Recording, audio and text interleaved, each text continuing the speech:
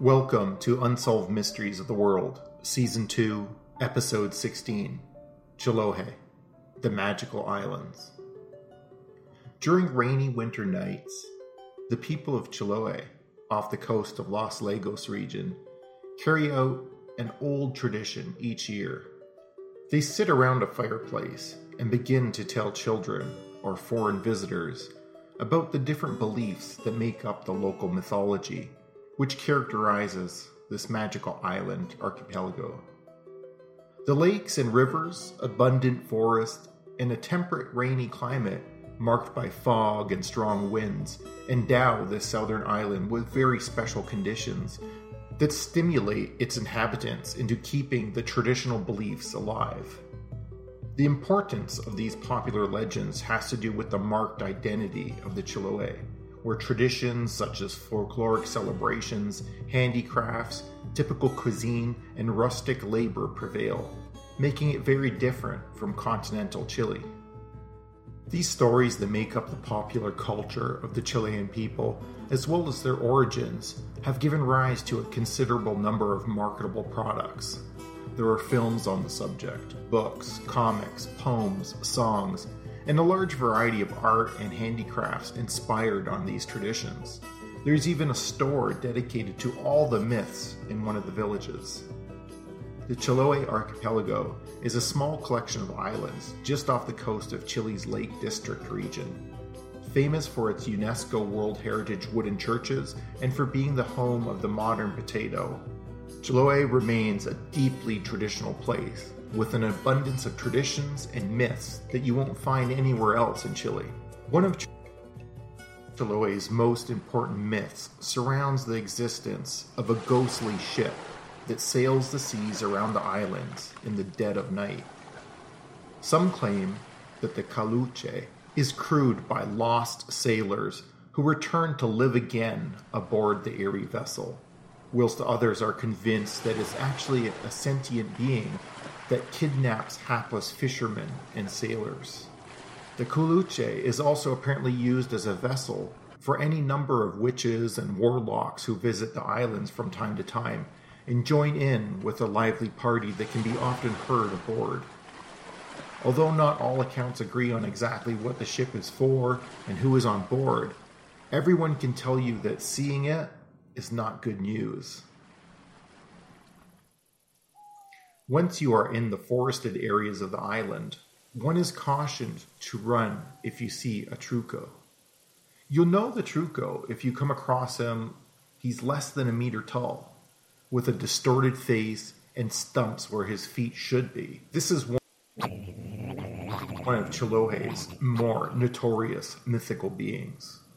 He is known to live in hollow tree trunks or small caves, and lives exclusively off the naranjita fruits that resemble small oranges. In spite of his horrible appearance, the truco is irresistibly seductive and uses his magical gaze to cause anyone he comes across to fall instantly in love with him. The villagers believe that when a very young and single woman gets pregnant, it is the result of her encounter with the truco. But the demon known as Truco is not alone. He has a companion, his wife, Fioro.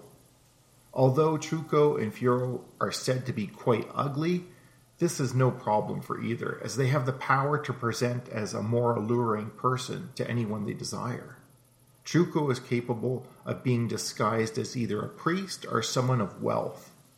Regardless of his disguise or not, it is said that no woman can resist him. Truco carries a small walking stick and a hatchet in order to ring against the tree trunks as an expression of his sexual prowess. When the mood strikes him, he will venture out in order to find a young to middle-aged woman. However, if he comes across a man, his gaze is said capable of killing that person, unless the man can get his own eyes on Truco unnoticed first, in which case Truco becomes that man's servant for a full year. If Truco finds a mate, he will impregnate them and send them on their way. Many pregnancies of single women in the smaller rural communities are blamed on the Truco. Now that is a convenient legend. Meanwhile, Fiora bathes in the local streams, after which she dons a garment of moss. She is said to be quite strong, though not as brave as her husband. Any noise will startle her and cause her to hide. But she is not without her powers, and if she chooses, she can charm lone woodcutters to her will. If the foolhardy should venture far from the forest paths and catch a glimpse of Fiora, they could be in for a shock. It is said looking at her will cause a person's hands and feet to deform.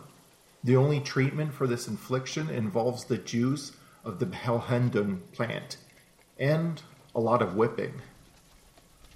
George Chaworth Musters, a Briton who was the first European to travel in 1869 along the Patagonian steppe between the Chilean settlement of Punta Arenas on the Strait of the Magellan to the Argentinian town of Carmen de Patagones on the Rio Negro, wrote about it. He reported that his Chilean guide during the first part of his trip had told him about the Truco. He wrote, "It is a fabulous creature, shaped like a wild man and covered with a fell course of shaggy hair. This nondescription is said to descend from the impenetrable forests and attack the cattle on which it preys." All these descriptions coincide in portraying a small, aggressive, and wild human-like being that is very similar to other Patagonian dwarves, which are commonly seen in Chile's forests and mountain regions. But if you happen to like the beach, you may encounter one of Chile's legendary beings that is often referenced to the likes of a mermaid. The Pincoya takes the form of a young and beautiful woman with flowing blonde hair who emerges from the depths of the ocean. Unlike a mermaid, the Pincoya has legs and uses them to dance along the Chiloé's beaches, dressed in a robe made of seaweed. In fact, the Pincoya is a benevolent creature of mythology and a symbol of fertility of the sea. If she is seen dancing with her back to the sea, facing the mountains, then seafood will be scarce. But if she dances facing the waves, the islands will enjoy a bountiful catch of seafood that year. The Pincoya is very much attached to another legend, the Kamahuto. This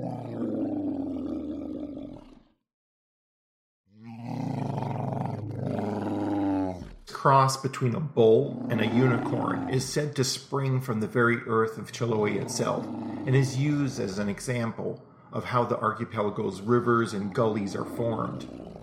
The gray-green animal with a single horn begins its life underground in the hills near the sea, where it grows for around 30 years before suddenly bursting forth.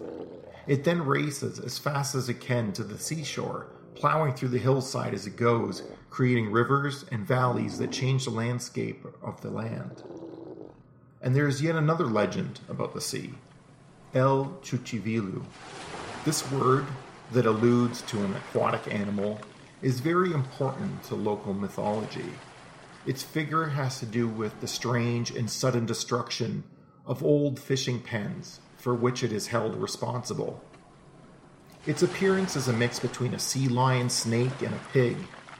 Its image is associated with the lagoons or swamps that characterize the area. El Chuchivilu is also responsible for drowning children and swallowing them whole if they so decide to swim in the areas they aren't supposed to. And like we said earlier, the mythology of the land is attracting visitors interested in the history and the stories. One of the biggest, if hard to get to, attractions on Chiloé is the new art installation tapping into the island's indigenous mythology. Crafted by Marcelo Orellana Rivera, a Chilean woodcarver and art professor from Santiago, this fascinating sculpture pays homage to the island's native culture as well as its abundance of natural forests, the source of the wood that made Chiloé's boats and churches famous. The art piece is called Mule de las Almas, the pier or dock of souls. The wooden sculpture refers to the beliefs of the Mapuche, who once occupied all of south-central Chile and parts of neighboring Argentina. Before decades of frontier warfare in the 1800s and reducing their territory, the Mapuche's sway extended as far south as northern Patagonian coastline. Today, their influence here is mostly felt in island folklore and place names. The legend animating the Dock of Souls is a spin-off of a more widespread Mapuche story, which tells of 4 whales who were actually 4 old women turned into fantastic sea creatures.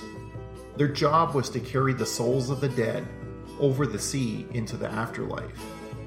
In the pre-Christian mythology of the Mapuche, the soul was believed to be a sort of spark from a universal soul. At birth, the individual soul became attached to the physical world, but after death, it soon dissolved back into the spark again. Chiloé's variant of this tale is slightly different. The local tale says that the Tempel Kahu was a cantankerous ferryman. Like his Greek counterpart, this mysterious guide carried the souls of the dead over water. And like Charon, the South American psychopomp, he required a fee, especially if the dead wanted to bring their dogs and horses along to keep them company in the next life. This is the reason the Mapuche place small turquoise stones called lancas next to their dead to pay the ferryman's price. Punta Purillo is a spectacular setting for this myth. Here, the dead arrive from places inland, having to call out for the boatman, shouting, "Balsero! Balsero!" At least, that's if you died on land. If you died at sea, another supernatural sea creature, the Pincoya that we spoke of before, will come to carry you away aboard a boat. You know, the Calahuche. Not everyone got to take this family's trip, though. Like a scene out of Dante, some of the souls were not wanted in the afterlife and left behind. The dead who got left behind had to linger on here in torment among the enormous cliffs, unable to find rest. The legend has it that their mournful voices sometimes swirl up from the waves along the rock faces, weeping in sorrow. The legend comes with a warning. If you hear these voices, never talk to one. Do that, and within a year, you'll come back to this spot as a lost soul and never leave.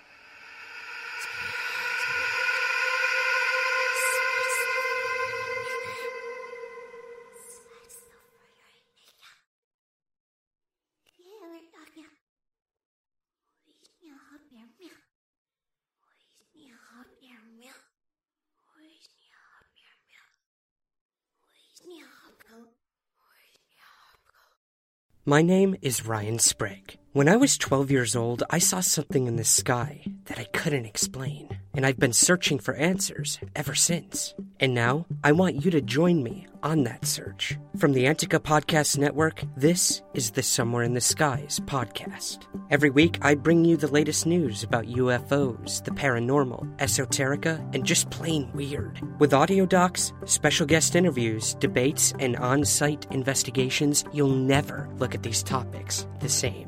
We'll agree, we'll argue, we'll laugh, we'll cry, but most importantly, we'll try to find answers. Available now on all major podcast outlets or at somewhereintheskies.com. Remember, keep your feet on the ground, but never stop searching somewhere in the skies.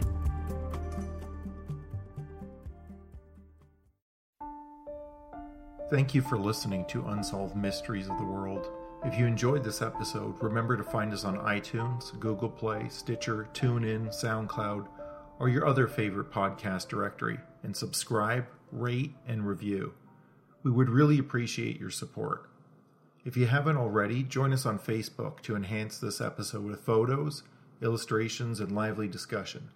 Look for our suggested links, and do share this podcast with others. Perhaps you, or someone you know, will have a solution to this mystery. This podcast is created by Cold Rasta Studios and includes music and sound effects by John Savoy, Albert Ray, Gerardo Garcia Jr., Rana Szilard, Madia Cupelli, Alex Lisi, Martin Kahlberg, and Adrian von Ziegler.